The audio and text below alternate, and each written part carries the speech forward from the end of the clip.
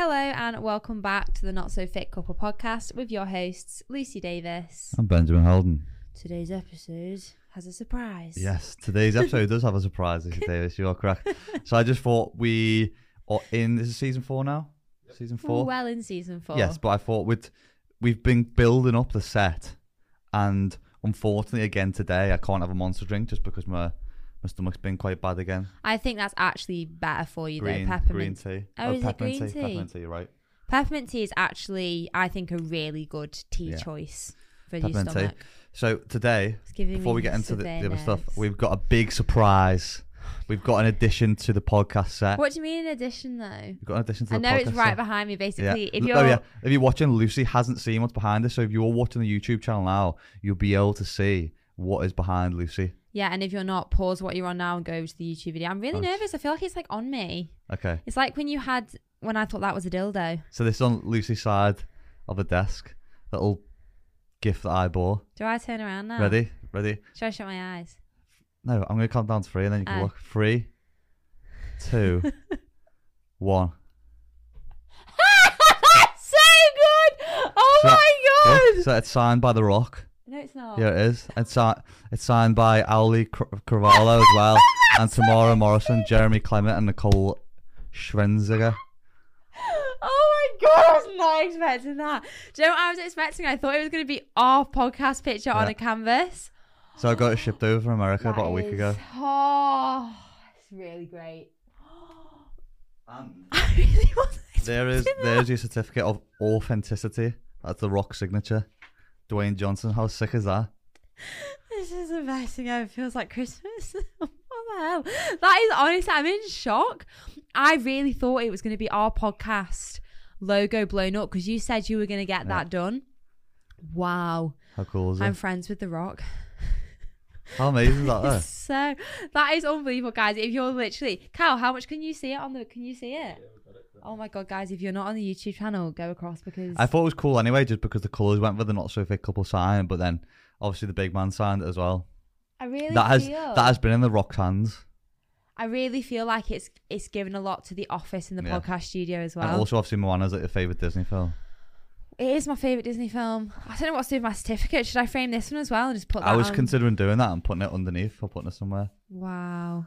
This is a lot for me to absorb. I think I need a break. Oh my god, I really thought I knew what it was, and I thought it was the white picture of the podcast blown up, the one that we had designed. So you're not expecting it? It's great, no? What do you mean? Add some character and colour, doesn't it, to the room. Yeah, well, it also kind of goes really well with the room because if you have seen our office and podcast set up before, we've got obviously the blue colour of the podcast and the walls are kind of I'd say like a dark smoky grey, but then we have the wooden panels and then this just goes so well. Yes, so if anyone who's not watching on YouTube, it is a huge blow up poster framed of the Moana art for the movie. Wow. It's signed by The Rock and then also the main voice who does Moana, who is Auli Cravallo, I think you say it, and there's a couple of us, like the pig signed it. There's a few other ones as well. The pig signed it. That was a really great surprise. Thanks for that. You're welcome. I love that. Oh my gosh! Now we need to say who today's episode is sponsored by. And God, you've really blown me away. Oh gosh, this is nearly empty. Is it really? Yeah. Today's episode is sponsored by Coro. Again, I'm having the kombucha instead of Monster again because the kombucha seems to sit quite well with my IBS symptoms at the moment, where this Monster keeps upsetting us. So I have a nice, again, Lucy's pouring absolute peasant portions. No, it's because I want a decent glass. We're not doing taste testing. Pour me a glass. No, but we don't have any left. Yeah, We've I'm gone finishing. through it really quick. Oh no. It is really good though. I mean, I've had kombucha for maybe like 2 years now. I just have it all the time. Lovely. And I do believe it has health benefits. I really, really like kombucha. I think it sits really well in your stomach. And this one, I actually don't think this one is flavoured. Or it's got a slight ginger tinge maybe. But it's actually really nice because it's not too fizzy where it makes it feel like it's going to come out your nose. Yeah, you ever had that? Yeah, I don't like that. It comes out your nose. And of course, you've got the snacks. Apologies. I can't remember how long ago we filmed the other app, but that was full. If you're watching on YouTube, you'll know how quickly we've gone through those little peanut butter brittle things. That's empty. That's, I think that just highlights how much we like the little nibbles and the products. Insane. But we do have a discount code. Not So Fit 5. Not So Fit 5. If you want to grab a discount at Coro, like we really, really do rate them. I had to put another order in this morning. You should see how much chocolate stuff I've ordered. It's insane. That might arrive when we're away. You'll have to get more of those glass jars, put more of those chocolates in, because I ordered chocolate apricots, chocolate strawberries. I ordered the cookie clusters, the ones that we had first time. Yes. They're unbelievable. Devoured. Salted honey coated peanuts.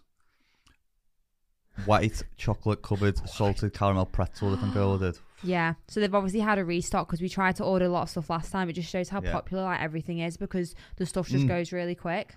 And the vanilla cinnamon peanut butter. Oh my god. Almond butter. Yeah, delicious. So we'll leave a link and the discount code below if you want to grab those before they get out of stock, because I think last time we spoke about them, a lot of the products actually went out of stock real quick. So did. Get your hands on those super quick.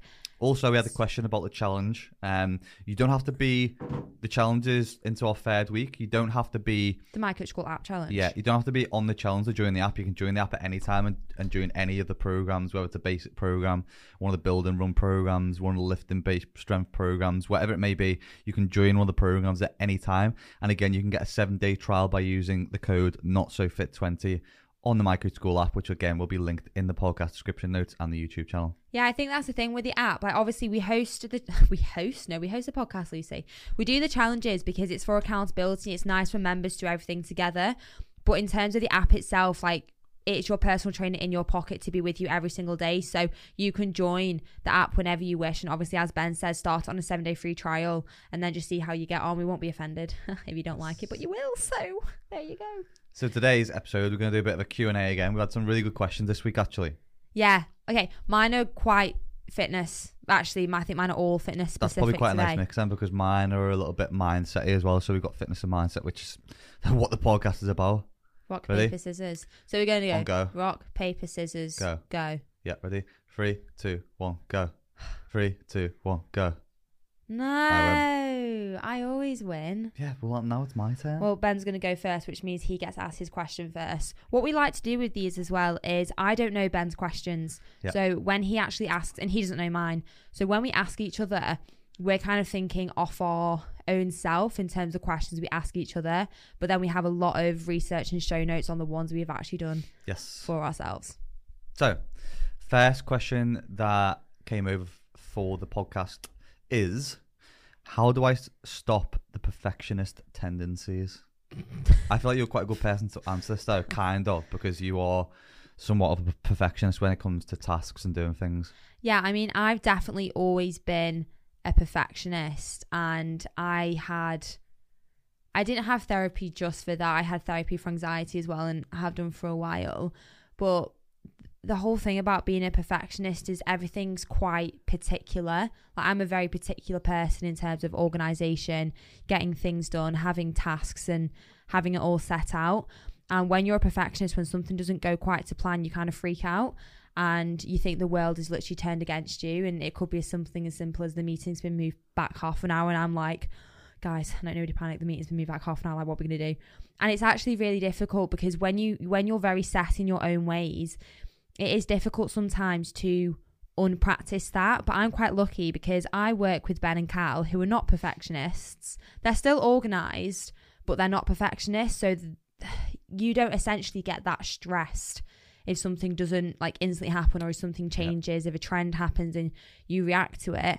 And I've learned that off you two actually really well and become a lot more relaxed with it. I think that's one of the best things you actually can do is talk to someone who actually isn't and pick up on some of their habits. Like my sister, for example, is very laid back. Yeah, you and your sister like chalk and cheese. Yeah, we're two opposites. But then opposite. You and your mum and dad are very much the same, where your dad's very chilled to the point of fall over, and then horizontal. Your mum's more like you are. Yeah. So yeah, again, I guess it balances itself out as well. Yeah, I think it's just...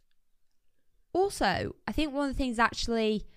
I don't think it's a bad thing. I just think sometimes when you are a perfectionist, it can negatively affect your life sometimes. Yeah. Has leaps of benefits. It really does, like organization, being able to get things done, tasks, priorities, having a growth mindset. However, can be really restrictive when things change. So be open with your mindset and kind of realize that you are a perfectionist. Yeah. And then people can help you. They can talk to you. I mean, it doesn't always help, but I think opening up and actually having conversations with other people is really, really important. So I think the communication element, I mean, I probably can't give the best tips because I think it's quite personal. Because you are a bit of a perfectionist. Because I am a perfectionist and I still struggle with it now. So I would actually be interested to see, give us all your tips. So I've made some notes based on obviously seeing it from an external point of view, because I'm not really a perfectionist. No, you're not. I just don't You're just give not. a shit, really. No, I think you give a shit. I give a shit, but like, I'm not a perfectionist. I'm going to actually... Do you know what the definition is? No, but I've viewed this from two different perspectives, because some people are perfectionists when it comes to their health and fitness and their body and exercise and training, diet. Some people are perfectionists when it comes to work, task completion, and that element of their life. So I think a lot of it comes down to when people are looking at bodies, insecurities, diet, nutrition, training. A lot of that comes down to self-care, I believe, and not enough self-love. I think that's where a lot of it can stem from, because how many times do we like love something in life, whether it's clothes, work, whatever it is, but we believe we're not good enough for it because an item or whatever it is something that we really value, or it's something that we've wanted in life, but we don't feel worthy of it because we're not perfect enough for that object or that item or that exercise or that task or whatever it may be. And that's where the comments we give ourselves are very, very important. Like, for example, I don't know if you've ever done it before, but I definitely have, where I've in a store, for example, I'm buying a top. I used to do it with white t-shirts all the time, by the way, because I hated white t-shirts sitting on my chest because for the practice. So I'd be like, oh yeah, it looks great, love that top, wanting to buy it. I'd go and try it on and be like, I just look like a piece of shit in it, I look terrible in it, my body's not good enough to wear it. And I'm sure other people get it with like man boobs, or it looks a bit tight around the stomach, or I look like a bag of shit in this. And you do it when you go to the changing room. That's one of the examples I can think of, is where you value an item, you think that's nice, and then you don't feel good enough for it, and then you let it sabotage your mind, and you let your thoughts get on top of you, and you start picking apart holes in yourself because you don't think you're worthy of something. I mean, that's an underlying perfectionist thing when it comes to your body, the way that you look, the way that you feel. And I think also that comes down from a very young age, where we're led to believe that success comes down to having the perfect skin, perfect body, perfect features, perfect outcomes. Yeah, I think one of the things on that as well, because I actually just looked at the definition. I mean, I'm not a pure perfectionist, as in like I'm not fully. There's definitely traits of perfectionism. I think you probably find a lot of people on like a scale. Yeah, so a perfectionist is someone who has a personality that strives for flawlessness. This is often accomplished through fixation on imperfections, trying to control situations, working hard, or being self-critical of yourself. So that's one of the things that you literally just said there, is perfectionists tend to spot mistakes and imperfections rather than looking more, I guess, at the positives in certain outcomes. So that t-shirt example, you love the t-shirt, you put it on, but then you're looking at imperfections of yourself. Yeah, it's obviously not helpful for anyone, because there's definitely nothing wrong with putting on the t-shirt and you would look great in it. Yeah, but that's your own mind playing tricks on you, picking your paw. And that's where it's all about redefining the body ideal and seeing failure as a must in order to win. I think when you're in the perfectionist mindset, you see failure as the worst thing in the world. But if you look at the most successful people in the world, and especially for me, I've failed tons of times in business, training, workouts, whatever it may be. I don't know if you've seen that photo of like Disney, Elon Musk, Jeff Bezos, when they're starting their companies and like little sheds, they failed. I don't know how many times Walt Disney failed at doing stuff. I think there's an image of it online you can pull up and see, and it's showing the failures of big entrepreneurs or people who have won big in life or business or whatever that has been, and how many failures they've had along the way. I think one of the other big ones is the Colonel for KFC. I think he took the idea of KFC to investors. It must have been over 40, 50 times, and he got knocked back loads of times because he said it was crap. And look at where KFC is in terms of fast food restaurants now. So there's going to be a lot of failures along the way, and I think learning to realize that failures are a must and are very valuable is a realization in itself that you don't need to be perfect and get it right first time. Yeah, 100%. And one of the things as well with perfectionism is people put a lot of pressure on themselves to perform or to do certain things. And what you have to remember is that the person who pressurizes you the most is yourself.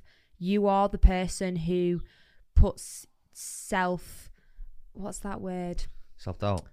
No, more so, I guess, be kinder to yourself and practice self-acceptance, and just don't be too unrealistic and put these horrible, unrealistic expectations and pressures on yourself because you're the person who's doing it. That is something that I do so much of the time. However, something really interesting, and I am the opposite to this. Perfectionists can be notorious procrastinators, giving themselves an excuse to slack off, and they can't ensure that they do their work perfectly, whereas I'm the opposite to that. I'm the least procrastinator. I would just get things done.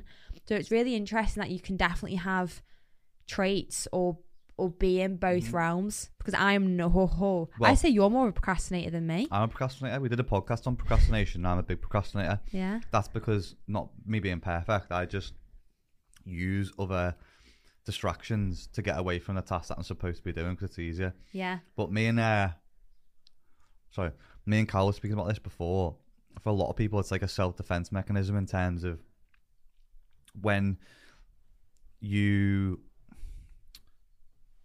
pull a perfectionist card, basically it can always be a way of stopping us from being hurt, because when you take action on something, that then makes you vulnerable.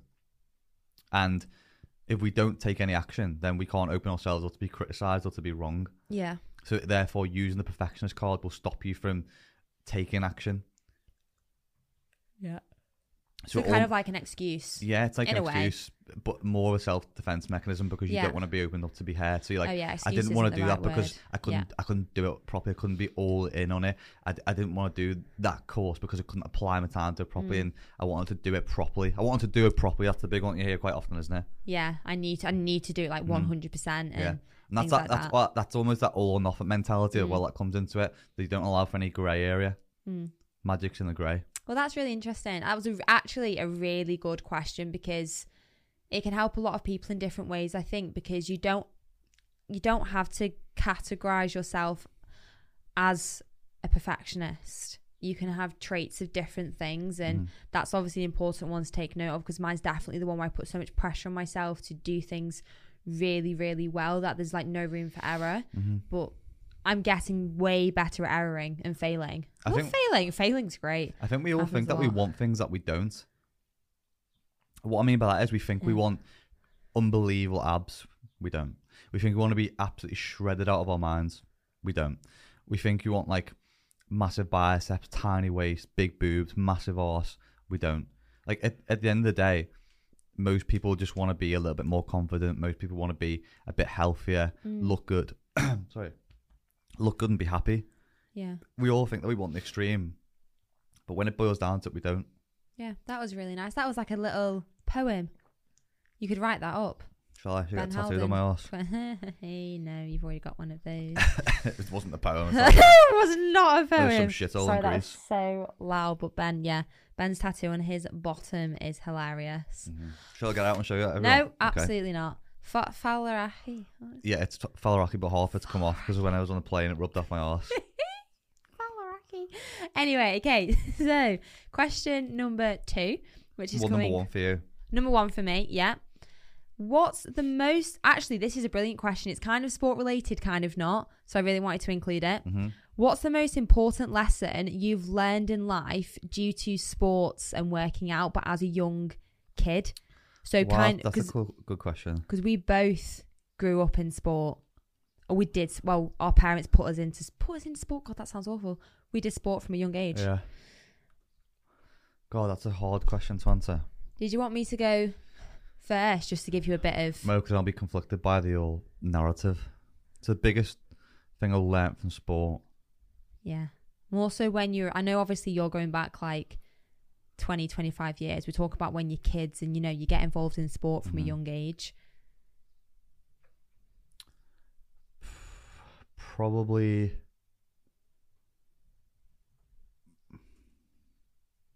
That's really tough. Did you want me to go first? No. I think yours a bit. You've spoken to me about it before, which is why I picked the question. We'll have the same answer. It's the exact same thing we both spoke about, and we said when we have kids, we'd want them to learn the same lesson. Go on then. So we got into sport really young. You were probably, 4 or 5? Yeah, I was like 2 or 3. And right, don't do me, don't you? At every angle. I was probably 2 or 3.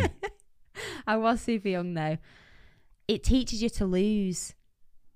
You learn to fail, and it doesn't really matter to what extent, because we spoke about it before in terms of when they give kids like 6th, 7th, 8th, 9th, 10th, 11th place ribbons, that doesn't really teach you to lose, and that can sound really harsh from my perspective.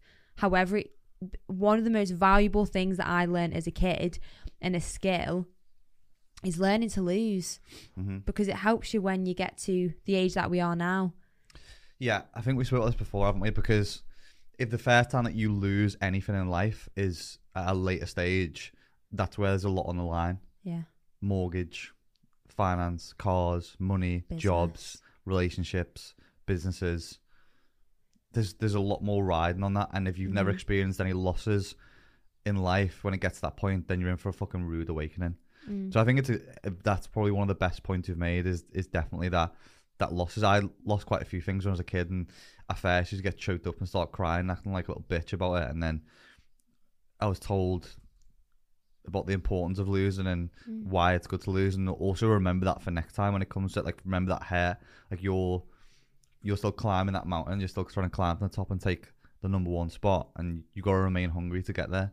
So I think losing teaches you a lot, because then when I go into school and when I go into classes and stuff, you've experienced losing. You know what that feeling's like. You know how to deal with it instead of getting in a bitch fit about it. Yeah, 100%. And one of the things that I guess I picked up on, and the thing that kept cropping up when I was looking into this question more, because obviously we're not parents yet, so we can't say from that perspective. Yeah, 100%. But talking from how we grew up in sport, and our parents put us into multiple sports, and we kind of found the one that we enjoyed the most. With being in sport, you can understand as a kid that you're not going to be the best at everything. There's going to be kids who are faster, stronger, more coordinated, balance. A kid might be really good at archery, and then someone else might be really good at sprinting or whatever it is. And then if or when a child fails, whatever you want to call it, it allows them to have the skill of empathy and the experience of losing. So even if you bring that to now or last year when our app didn't launch, it essentially had a failed launch, I think we coped pretty well with it, to be honest, considering we were building this app for 14 months and we were told on the day it wasn't going to launch. I had a little cry. We were just like gobsmacked, and then we just picked ourselves up and we were able to cope with that situation. And that's a real life situation. And I personally think that's from, I did a lot of sport as a kid. Again, though, it's really hard because it might be biased because I'm speaking from someone who grew up in sport. Yeah, but you're trying to evaluate your life experience and where you've learned to be able to deal with those losses from. Yeah. And chain of thoughts has completely gone out my But head. it is a really interesting concept, isn't it? And it could be bias coming from us because we have always had sport in our lives, and to some extent. I think one thing was with schools and stuff as well, though, is I don't agree with the whole 5th, 6th, 7th, 8th place trophies. I don't think that teaches anything to anyone. I don't think it really acts as a motivation. I don't think it really acts as a drive to do better next time, because they're like, I'm going to get a trophy anyway. It doesn't matter where I come. Yeah. And the other way in which I think kids are sometimes set up to fail is that they're not given a direction into pursuing the things that they're good at, and what their talents and their skills are maybe more geared towards is just like a case of a crack on anyway. I mean, I'm all about people continuing to try and working hard, but I personally think, and this may seem strange to some people, is that if there's something that you're not very good at and you've tried and tried, fuck it off. Put your time and energy into the things that you're good at. Don't try and be the what's the terminology? Yeah, don't try and be the jack of all trades. Try and focus on and be niched into the things that you're good at, because you'll get far more levels of success by doing that. And if you look at people in the modern world, people who've built businesses, it's being mega niched into something and pouring your energy and time into something that you're good at, and leaving the things that you're not good at, because you don't need to be good at absolutely everything. Yeah. You don't need to be great at science, English, maths. Like, I think the education system still fails children in the fact that they believe they need to be good at absolutely everything, and if they fail at one thing, well, that's life over. No, it's not. I was probably bang average at everything in school, and there's a lot of kids who were in school who were pretty shit at a lot of things but really good at one or two things, and they were never kind of really coached or taught to really hone those skills in to one specific area. And I think if they would have done a hell of a lot better. Yeah, I think that's really interesting, because even so, you have kids like sport who are really good at sport, or really good at music, really good at languages. They should hone in on those things because they're really good at them and they probably really enjoy them. Like, I hated maths. I really, really struggled. Honestly, add 2 and 2 and I'm thinking, fucking hell, is it 7? As a kid, I really struggled, and even through high school and things, maths was the one that I really, really struggled with. But obviously I was really sporty, so I put a lot of time into sport. Yeah. And my dad, for example, he plays guitar, and he bought me and Meg guitars when we were younger, and we did our guitar exams. Hated it. I couldn't. We still got the guitar sat at home, and I'm just thinking, oh my God, I could not vibe with the guitar. Yeah. Did the exams, was so nervous. I did the recorder, and it just wasn't for me. And there were some kids who were so musically gifted. I was like, you do that, I'll do the sports side of things. And that is really important, because you do want your kid to get enjoyment out of it. Yeah. And not feeling that pressure from a young age. Because I really wish I did not do those guitar exams. God, I can't remember it. My dad went to me yesterday, he was home, he was like, do you remember anything? I was like, no, Dad. I cannot imagine you even playing a guitar, you know. I've got an electric guitar as well. Look at the way you're strumming now. What do you mean? There's no musical talent that flow through your veins whatsoever. I also did the recorder. I really That's not even an instrument. The triangle's not an instrument. No, that gets given that's to... That's for the kid who's at the back who can do doesn't know fuck what else. they That do. was me standing at the back of a triangle. Ben, just hold this and just hit at the back and smile. Yeah, so, sorry, the point of this whole thing was that it is very, very important to lose. Yeah. In what, I guess, not even just sport, because that's what sport taught me. Yeah. But in any instance, I think if you are a parent listening to this, it's okay that your kid loses something or fails, because it's going to teach them a lot of lessons as they move through life and in later life. Yeah, I'm still a bad loser now, but I'm not the best loser. I think that's because you're competitive though for sport. Again, that's something that teaches you. Yeah. Okay, question number 2 from me. Are there any exercises that are a waste of time? Really just throwing it out there. Big question. Big question. The waste of time exercises. I believe... Oh, I can't even think off the top. And I know there is definitely... Okay. Do you want me just to kind of help you phrase this question? Yeah.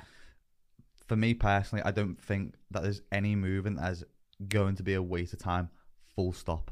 However, there can be exercise that will be a waste of time relevant to your goals. So, for example, if your goal is to become aerobically fitter, okay? Yeah.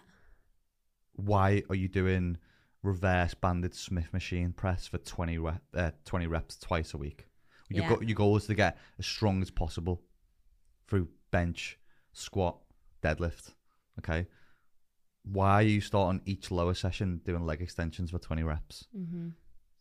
So I think, I don't think you can categorically say there's an exercise which is a waste of time, full stop, but I think there's definitely exercise which are like, I guess one that I don't really vibe with is more of like the fad ones that you see on Instagram, where people have created an exercise and called it like a lunge squat, burpee squat press thing. Yeah.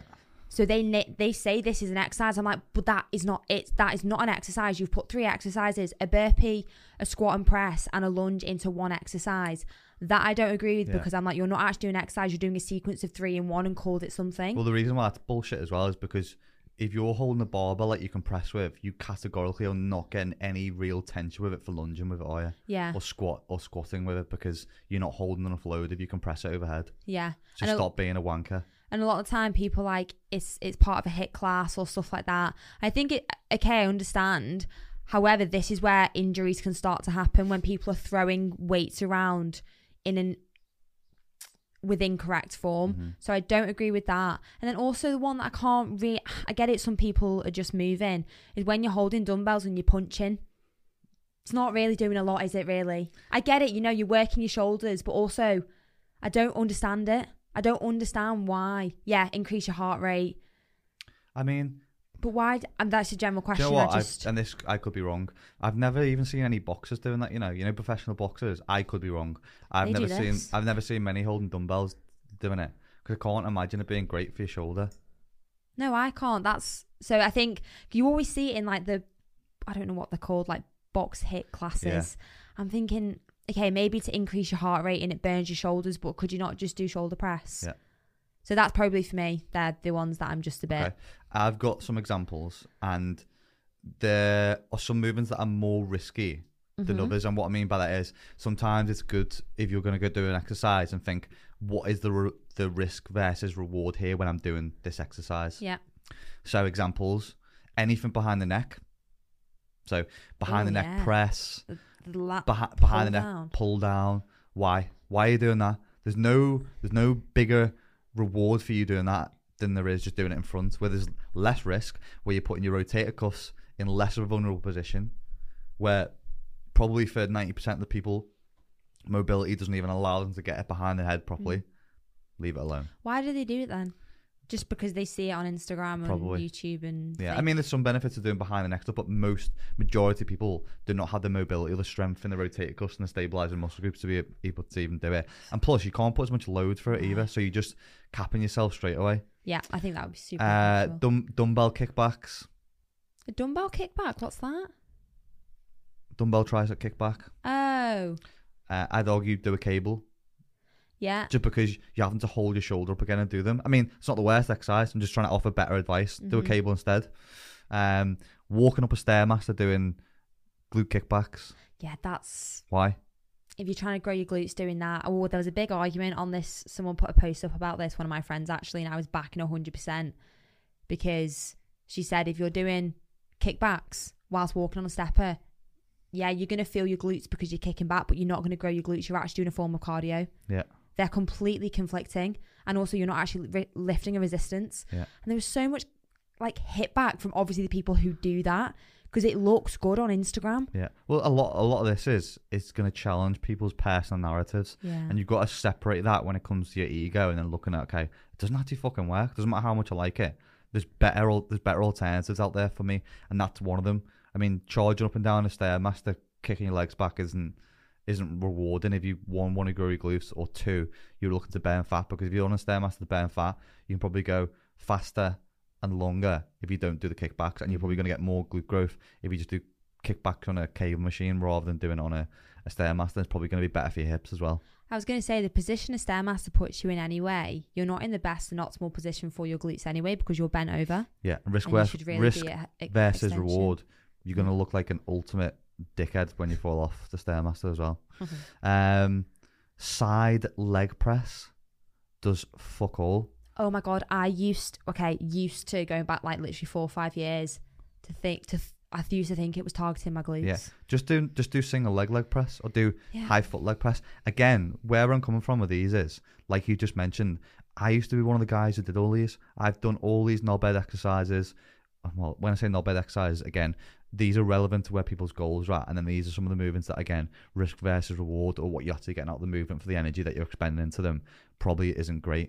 Yeah, so it could be used elsewhere. Yeah, exactly. And what we're trying to address is maybe what's a waste of time for the majority of people. Just remember that. Not all people, the majority of people. And again, probably another one, and me and Cal do them every week, but I'm going to say for most people, you probably don't need to do them, is the adduction machine. For most people, are you going to jump on stage and want to see that in a thigh muscle? I'd even argue for a lot of females who probably do it, they think it probably makes the thigh gap smaller because that's what they're told on social media that they need is a thigh gap, which you don't, by the way. But a lot of people think it makes that smaller. It doesn't, make it bigger. Yeah, the adductor machine, if you're listening, by the way, it's the one that's opposite. So you've got an abductor where you're pushing your legs out, and this one pulls your legs in. And 100%, a lot of people think you will burn fat on your thighs by doing this, but actually you're growing your thigh muscles, so you're going to make your legs more muscly. That's a really good point, actually, for a lot of people who are listening. That will not target you. You can't target thigh fat anyway. But that is the one that people seem to choose, isn't it, when they're doing like these fad workouts? I think the thing to remember is for most exercise is to keep it basic. Yeah, basic staple. If it looks like something from a fucking circus act, just leave it there. It's where it belongs, not in your routine. You're going to get injured. Yeah. Do you guys think that there's maybe a problem in that the basic exercises don't sell as well as the 1,000,000% ones? And so these people who are trying to sell these products to people, unlike the My Coach School, which preaches the actual the building blocks, the basics, they say actually do this crazy type and you'll get progress to look like me because I'm a genetic freak. Yeah, that's what I was going to say. If someone is making money from it, you sure as hell know that the motivation is not to help, it's to make till. So that is so true, Cal. Do the shit we know works consistently and don't worry about what fucking Danny Donut in the corner's doing with his 5 million giant sets in a row and whatever crazy shit he's seeing on Instagram. And unfortunately for a lot of people who do them, they're just conned into stuff by that people in a position of authority are just really listening to them. It's like that kind of when someone's got a white lab coat on, you think, oh, they know what they're talking about because someone's got 1 million followers. Well, they know what they're talking about. What's it called? The obedience to authority effect. That's what the Nazis did. That's intense. It is intense, but that's what happens. There was a study done on it. I can't remember what it was called now. The obedience to authority. It's the one where they put the electric buttons through someone. It was the Milgram experiment. It was to obedience to authority. Yeah, basically, most people have probably heard the Milgram experiment. I haven't. It was where they sat a load of participants down. It was to try and really find out about the Nazi experiment and why people did terrible, terrible things. And it was due to just obeying Hitler because they didn't want to die. So Milgram did an experiment where he had a participant in one room, i.e. a guy sitting in an electric chair. There wasn't. Oh. And then they would bring participants into this other room, which was segregated off, so they couldn't see the person in the other room. And they said, I think it was along the lines of every time they get a question wrong, you have to give them an electric shock, and the shocks will go up in volts or electricity each time until it gets to like 10 or something. I'm probably wrong, but this is kind of roughly what it is. And kind of by level 8, they're probably dead. Yeah. So they started going for these questions. The majority of people, I think, in the experiment got to the point where they were dead. Did they actually die? And even when they weren't even... Carl, I don't think I'm getting this 100% right if they were asking questions or not. I don't know if you got it up. But the majority of people kept pressing the buttons even when there was no response from the other room. Because the researcher told them, you have to carry on going. And that's what I mean. The obedience to authority was that powerful that they would just carry on. Did they die? Were they dead? There's no one in the other room. Oh, okay. On the electric chair. Well, there's no electric anyway. Well, the test and the theory. No. Yeah. And that's what came out about everyone thought the Nazis were absolute scum of the earth. Most of them were just soldiers obeying authority because they didn't want to die themselves. Oh my God. That is, wow, yeah. That's you look at that study now, Carl? Yeah, I'm looking it up. It seems like you've got the name right perfect. Yeah, the Milgram experiment investigating the obedience to legitimate authority, and found that when pressured by an authority figure, 65% of people would shock another person, even to the point of death. Yeah. That's so but it's intense. the same with Instagram. People will look at these people with millions of followers and go, they know what they're talking about. And that's the reason why they will listen to that person, is because there were a scientist in a room in a white lab coat telling them you have to continue. Mm-hmm. So do you think that like the modern day version of a white lab coat is just being ripped out your mind with massive shoulders and massive chest? 100, and having a big following. When you mentioned 3 of those exercises, I was thinking, I know a specific influencer who I've since met and spoken to who is jacked out of his mind and told me to do behind the neck press, the behind the neck pull down. And I was thinking, you know what, if I do it, I'm going to look like him. And clearly I don't. But that's the thing, isn't it, as well? The people believe that. Clearly, if I do that, I will look like so-and-so because he does it. The thing is, though, when you look at a lot of people on social media who are jacked, ripped, good at something, they have spent years and years and years doing the basics to get to that position and then go, right, fuck me, what sells? What sells is what's different and what looks a bit out of the norm and will pull people around the ABC, and I'll just take them straight to C, ignore the method, and they just use a stupid shitty thing and we'll try and get them there because it sells. I had a comment, on because I used to just post workouts and then I only post them occasionally now. I remember someone said to me, why are all your workouts like the same exercises? And this was for glutes. I was like, because that's what I do, and that's actually what works. You don't need like these crazy ass exercises, especially crazy for your ass, crazy like a little ass. pun in the joke there. And I remember someone said to me, and I was thinking, but the basic and staples work, and I'm not going to lie to you. So, I mean, it's probably why I don't post as many workouts, because I don't have the ability to post like these different exercises. They will all look the same. Yeah. So I've nothing to suggest there for you, because I don't post HIIT workouts, and I don't make up exercise and put them into one exercise. So yeah, probably there's tons of people who do that though, and there's tons of people on Instagram and online and stuff who do it, and unfortunately we're just in this. It's never going to stop. It'll always be there. I think it's just this is where, as a consumer, you need to understand what is right and wrong in a way, or what you wish to consume and what will actually work for you as a person. Essentially, just don't be a sheep and just go with the crowd completely. You have to put yourself first in certain situations, and a lot of the time it is with your personal goals. Yeah, there's tons of people. I've discovered someone new recently. I'm going to do a video on them because I can't believe she's got like 2.3 million followers and comes out with the shit that she does. I think that's the thing as well. A lot of people are like, oh, why do you make these videos on people, or like culling stuff out? And I think it needs and requires more people to do it, because people who aren't in the fitness industry especially fall for stuff like that all the time. Mm-hmm. If you're in the fitness industry and you're quite educated, you might think, oh, well, that's just, everyone knows that. Honestly, they don't. I saw someone comment on one of our friends' posts the other day. I think he did it was a post about some kind of nutritional content or sugar or something, and someone commented who was a teacher on his post and said, we asked the students this week, how do they know like how many calories or how good a certain food is, and then the pupil answered, you'd know by how many sins are in it. Oh no, that's really not good. If that's not fucking Weight Watchers culture, just sipping into every orifice of people's education. Young kids as well. Yeah. Isn't that weird? You know by how many sins are in it. You'd pick that up. They'd pick that up from their parents. Yeah. 100%. And you wouldn't, because it's not. You pick that up from parents, which is, education is always vital. Mm-hmm. Okay, so going on to my second question. This is a very common question, super common question. I think it's still important to always answer because we have a lot of new listeners recently on the podcast. Hi, new listeners. Is it possible to lose fat without losing muscle without tracking calories? So the whole idea of like body recomposition. Yeah. Yeah, 100%. It's exactly what I've done for most of this year, apart from the last 2 weeks, is body recomp. I mean, for me, most of the time it's trying to maintain tissue because I'm not that arsed about getting any bigger, but you can definitely lose body fat and build muscle tissue. You don't. I think the thing that a lot of people do is they'll look at bodybuilders and go, I need to do a massive bulk and I need to do a massive cut. Mm-hmm. You don't. Because what most people do is they spend their life yo-yoing between cycles of bulking and cutting, where people take it from extreme to extreme, which then just means you've got a hell of a lot of work to do and you don't spend much of life with any kind of real stability.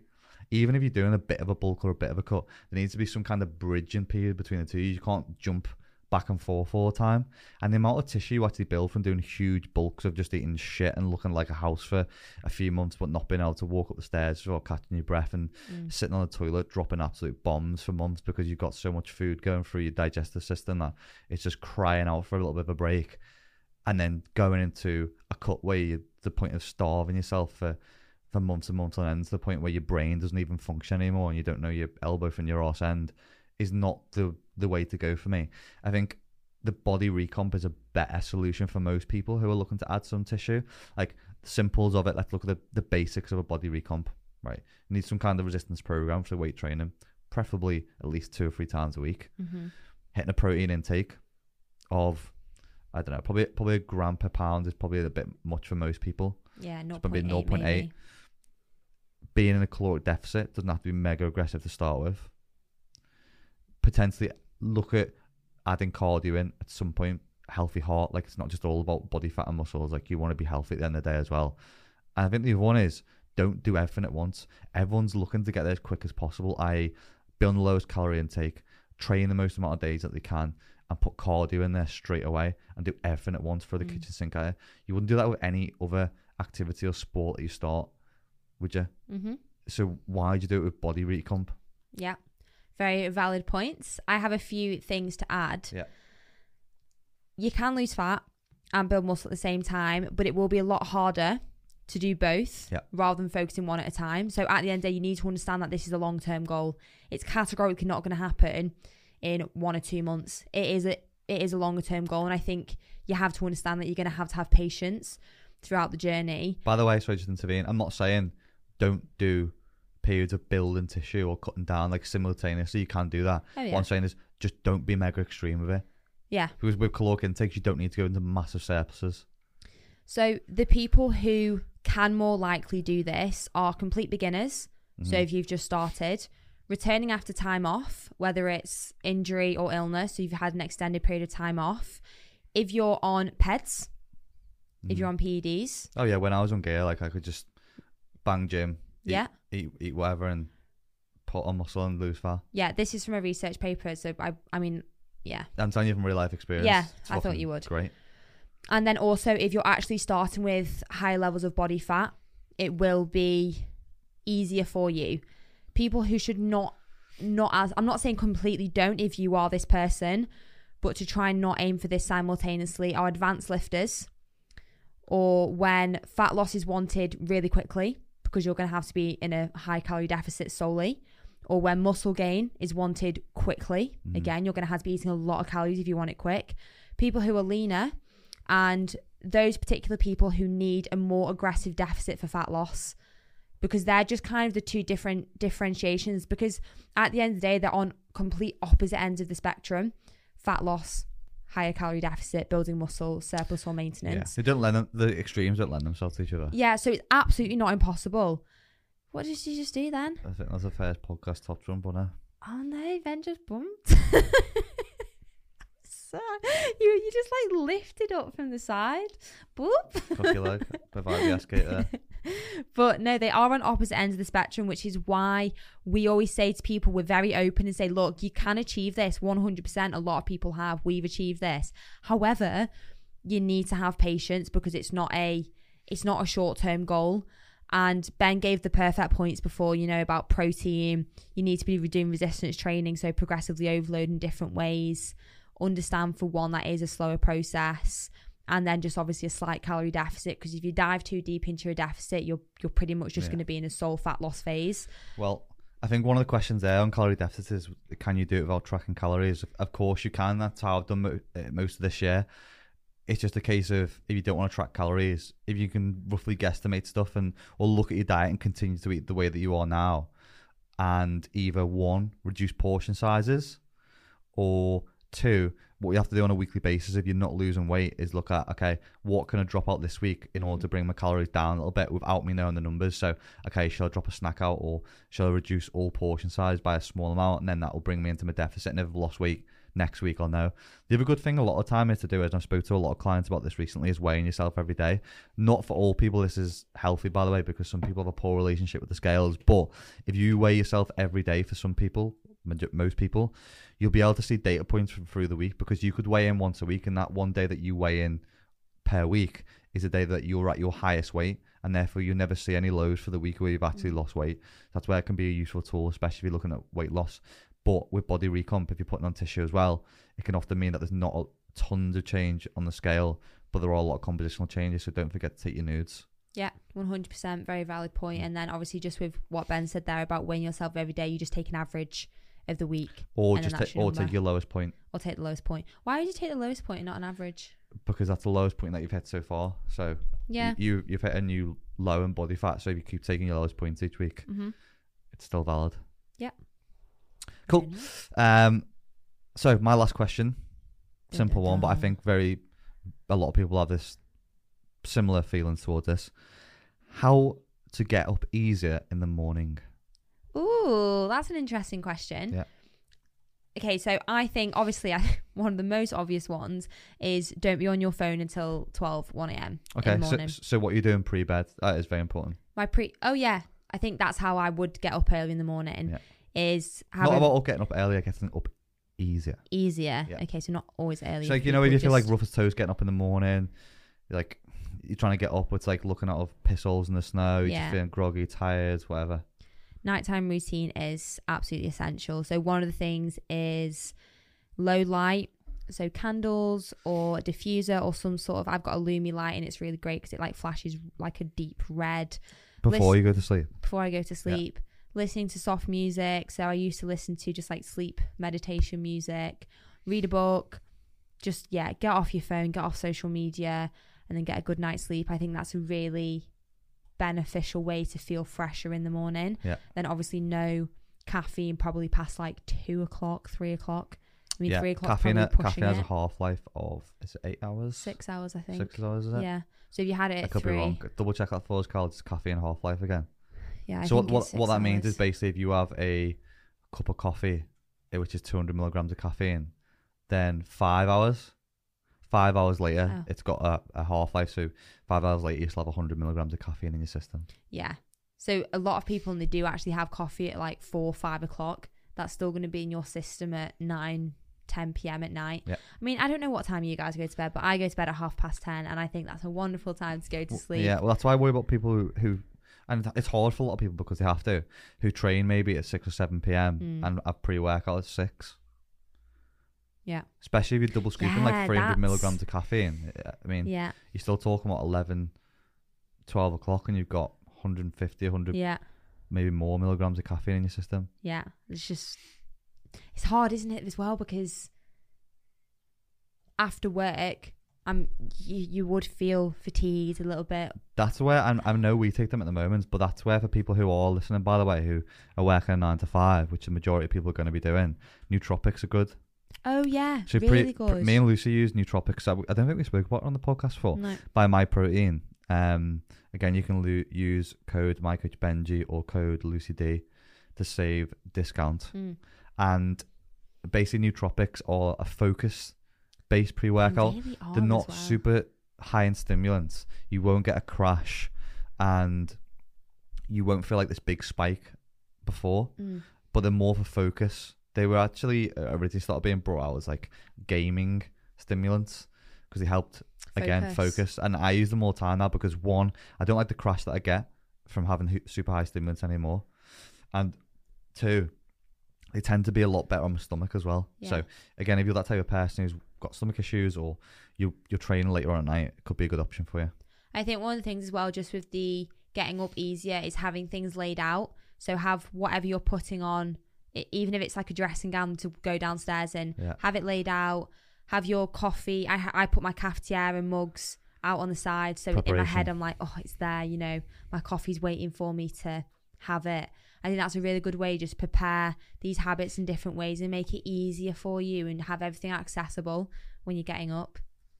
That is so strange. Why did Ben just itched his nose on the mic? So firstly, what I'm going to say is sometimes it does not matter how much sleep you've had. You can sometimes just wake up tired. We all wake up tired sometimes. When, like, sometimes, again, well, what will naturally happen when you wake up is that 1, your heart rate is going to be higher because you've gone from a resting state straight away to waking up. Heart rate's going to be higher, breathing's going to be a bit quicker. It's like starting the engine to your car, just revving itself up to get warm. So how do we do that without sounding like a bashed up Ford Escort in the morning? Like that's the real goal, isn't it? Is to wake up more efficiently and ease our way into the day instead of being stalled into. Because like this morning, I woke up and felt anxious this morning. Heart was racing, felt shitty, a bit jittery. So again, I think what you said the night before is always a big one. So I don't think you should be doing anything before you go to bed which is too stimulating. So if you want to be relaxing, chill, go for a big piss, squeeze out of number 2 because you don't want to be pissing all night. Who poos at night though? I'm sorry, but that's just not. Some people do, aren't they? Don't do other shit in bed. Bed should be for the purpose of what it's made for. I.e., you're either fucking in it, sleeping in it, or getting up from it. Sorry, laughing because it. and then write shit down is a big one for people to go to bed. Because if you've got something on your mind, put on your notes. Probably don't be on your phone. Writing it down, get a little notepad though. can get a lot of ideas out of your head or get things off your chest. which maybe sometimes you'll go to bed and mulling over all the time. Stop playing foots on the table. I've got really stiff knees. So I've just had to extend. I haven't. I've got shins under it, you know. I haven't got shin pads on today. So there are things before you go to bed which are big. But then in the morning, again, thinking about this before you even go to bed is about morning gratitudes. So ultimately, like, what are you getting up for? Why are you getting up in the morning? What are you looking forward to in your day? They're big things of what's going to help you get out of bed easier. I think one of the things as well there, because I remember we spoke about this, if you're struggling with your mental health, that can be harder for people. Oh, 100%, yeah. And it's more so, these gratitudes don't need to be ridiculous things. It could be, I'm really grateful that the sky's blue today. I'm about to have a really nice coffee. They don't need to be extortionate, do they? Yeah. They can be. But I guess they don't always need to be. Speaking about mental health, I started using the gratitudes more when my mental health was really, really bad. And when I was going through that really bad eating disorder phase. And they helped me a lot. Because when there's negative things going on in life, sometimes it's so easy to really, really focus in on them. And having those gratitudes to focus on in the morning, think about things that are around me, think about you, think about friends, family, were real things that took my mind away from, this is the worst thing going on. Whereas I had a lot of positives going on in life. I couldn't see them because they were just tainted by this thing that was going on in my brain, yeah. So another thing, again, is obviously sleep. So most of the time, if you wake up feeling shitty or tired, it can be due to REM sleep or not getting enough of it. So it all starts with getting enough quality sleep firstly. So trying to get 78, Jesus, who's sleeping for 7 to 8 hours? 7 to 8 hour nap. 7 to 8 hours sleep is what's recommended. It's not always possible for everyone. It's not how it always goes down, but 7 to 8 is a good number to try and hit. I had 9 hours of sleep last night, everybody. How? I don't know. We weren't even in bed for 9 hours. What were you doing? Were you asleep? Oh, you fell asleep watching Harry Potter downstairs. Yes. I was just checking my Whoop to see. I mean 9 hours is extra. I've never had 9 hours in ages. Yeah. 7 to 8 is a really, really positive aim though. So a couple of quick fire tips now. Oh gosh, I thought you were about to do questions at me. Foods before bed. Try not having something too heavy carb, i.e. quick sugars. It's just going to make you feel stimulated. Mm-hmm. Get enough water in before you go to bed, but don't drink enough so you're pissing like a racehorse all night. Lucy Davis, hint. I think I go to the toilet 4 times in the night. Yeah, it was a good job I unblocked the toilet in there, isn't it? Yeah. Sleep mode on your phone.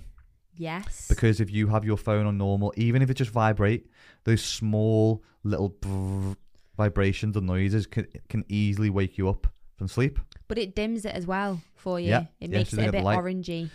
Don't snooze. Don't snooze the alarm. Lucy Davis. So I'm going through a period of Do you know why? You'll just enter a new sleep cycle. Yeah. And it'll disrupt it. So every time you disrupt the sleep cycle, it's bad. So you're going to enter a new sleep cycle every time you're snoozing it. So you get like a little 8-minute window where your body's like, I'm going back to sleep. And it's disrupted again. Try and not snooze the alarm. Get up. How great is it though when you snooze and it's like, I've got 5 more minutes. Morning. Don't do that though, guys. Morning. So food that you're having in the morning. I'm not going to dictate to people here, like, it's personal preference. Either have food or you don't. If you want to fast, I fast. I enjoy it. Helps me get more shit done. And it makes or if you're going to have something, don't have something in the morning which is super high sugar where it's going to spike your insulin levels right away. And then you're going to crash by the time you get into work or by the time you start doing the tasks that you want to do. Try different drinks. Even if you've been a big coffee drinker for a while, I've been having peppermint tea in the morning now because mainly my stomach doesn't agree with it. So experiment with different drinks in the morning because some people have coffee and feel like shit from it. So don't carry on drinking it just because it's become habit. Yeah. Get some sunlight in straight away. Increase your serotonin. Get your windows open. And eat the frog. What's eat the frog mean, Lucy Davis? I don't know. Have you told me this? Yeah, we spoke about it in the gym this morning.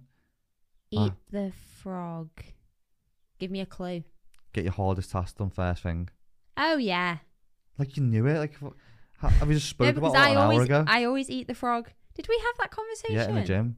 You talking about doing cardio before weights? Oh, yeah. Okay, sorry. So eat the frog first thing in the morning. All that means is basically do your hard task when you've got the most energy and mental clarity in the day. So try and get it done first thing. And also, it'll make you feel better because it's that sense of task completion as well. It's not always easy to do, but even if you do it every now and again. And then the last thing is same wake up times every day if you can. Yeah, that is actually a powerful one. Because otherwise it just affects your circadian rhythm. It's also great for sleep hygiene as well, and your body just loves consistency. We'll also try and go to bed at the same time as well. Yeah. Any consistency around sleep is the best thing. I know it's not always possible because we have these things called lives, but as consistent as you can. It doesn't mean you have to have 100% consistency. Just try and be more consistent. Helps. Yeah. The final question, and I think this is a really good question actually, because I guess it applies to two things. So I can't train due to injury and I feel guilty.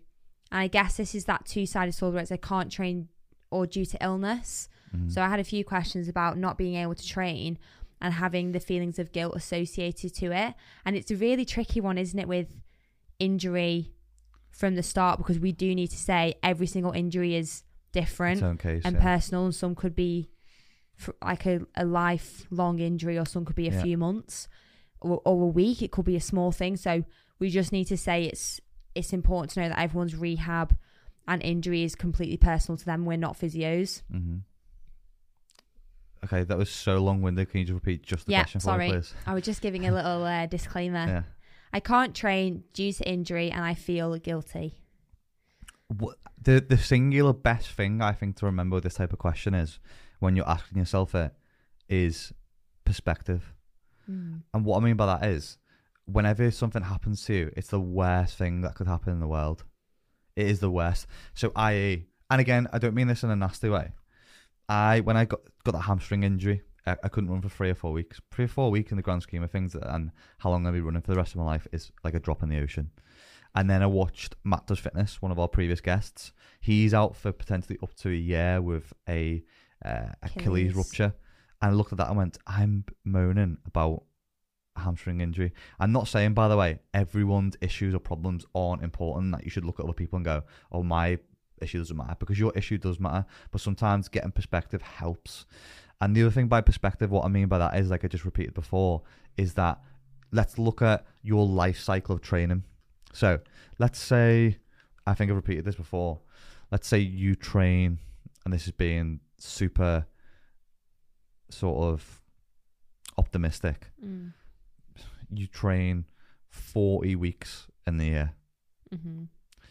In 10 years, that's 400 weeks of the year. Yeah? That's 10 years, that's 400 I can't ask you. You're asking the wrong and every person. times that by 5, Cal, quick maths, what's 5 times 400? 2,000? There's 52 weeks in a year, right? Yeah, but if people are training for 40 weeks in a year. All right, 5 times what? 400. 5 times 400. 20,000? 20,000. So yeah, let's just say for average, if you did a lot of training, you're training 20,000 weeks out of the year. 2,000. Is it? 5 times 400, 2,000. Yeah.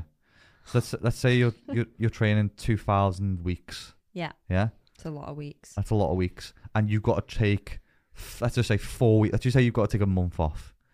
That's 4 weeks out of 2,000 weeks that you've got to take off. How much impact is that going to have overall? How much? It's probably not a lot. Nothing. It's not going to do anything. No, it won't touch the side. So the fact that you've got to take this 4 weeks off, I know when you look short term, feels like it's the end of the world. But let's take a step back. Let's have some perspective. Let's look at things with a telescope rather than a magnifying glass. And let's really assess how much of an impact it's going to have if you just take some time off to rest and recover. Because a lot of time with illness and injury as well, you've already got stress on your body from it trying to recover. Then you try to put more stress on it from either physically or mentally to get back in the gym and do stuff. So rest up and take some perspective. Just from a personal note, I took 4 months off when I had meningitis, and look at me now. I'm still at house. Just saying. It is really true though what you said there, because when it happens at the time, or an injury, or if it's an ongoing injury and it's suddenly triggered, you have to do what's best for your health and your body. And at the end of the day, rest and recovery always comes out on top, because what usually happens if you don't rest and you don't recover, i.e. you don't take time off, it's going to get worse. Yeah. And you'll probably end up taking more time off later down the line that probably could have been managed better. And I think with injury, it's really, really important. So if you're ill, you tend to go to the GP, you go to the doctor. If you're injured, people sometimes just don't do, whoa, I thought it was going to fall. some people just kind of ignore it, or they try and fix it themselves. I personally wouldn't recommend that. Or they ask for advice for people who don't know. They ask advice for people who don't know, yeah, and we're very stern on that. If someone asks us, we say, look, we can't advise you. Sorry, go and see a physio. And I would advise that if you do have an injury that you actually want to be rehabbed properly and correctly and you'll come back stronger, is to actually go and see a physiotherapist, because they are the people who can help you. It's their job at the end of the day. And one of the things as well is, Matt, for example, he could be out for an extended period of time, but he's been training upper body. So he's been working with his injury and what he can do. He's learning to manage it. Now, I have really bad hips, one in particular, and because I've managed my rehab so well, I can still run, which is awesome, and I can still train. There's certain things that I can't really squat at the moment. It's fine, no problem. For this period of time, I'll take it out my program, because I'm learning how to deal with my injury in the best way possible. Ben, sorry. It's really, really off-putting. What? Go to the toilet. It's natural. It's like the wind outside. No, I know, but it just makes me laugh.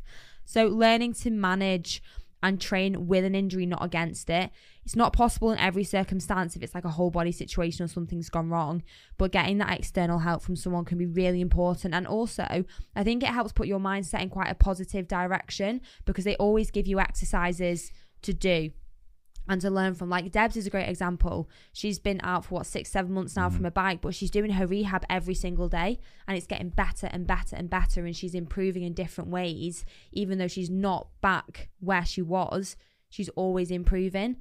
So have a new focus. I think what you said there is very important. Which one? That about about seeing someone to get guidance on getting better, because if you've got those steps, you're still making progress, which at the end of the day is what we all want to do.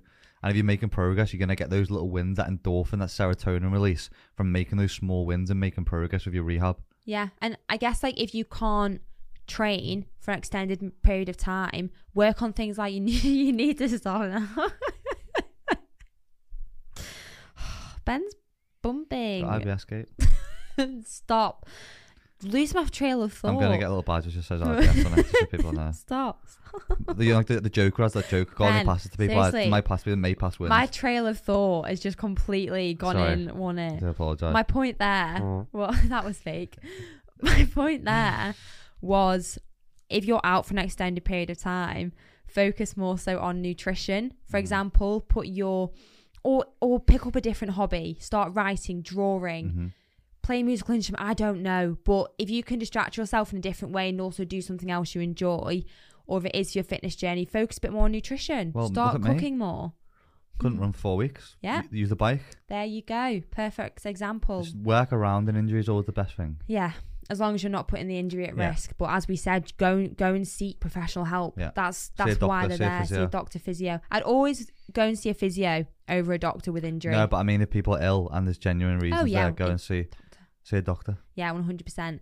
So they were our questions today, and I thought they were pretty fucking fantastic. Yeah, thought they were great. If there's any questions that you guys want answered as well when we do these future episodes, please feel free to drop them into the YouTube video, and we will check over them when we come into our next Q&A podcast setup. Yeah, definitely. And as always, and we always appreciate it, is leaving reviews on the podcast. You can do this on Apple Podcasts. If you go to the search bar and type in the Not So Fit Couple podcast, then it comes up. We've been able to leave a review.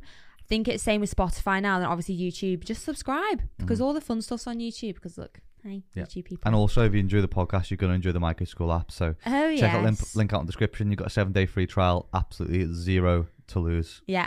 And very lastly, thank you to this week's sponsors, which is Coro. This is empty now. Yeah, absolutely loving them. Again, leave link in the description for those and a discount code of NotSoFit5. Have an awesome week, and we will catch you in next week's episode. Bye, guys. Bye.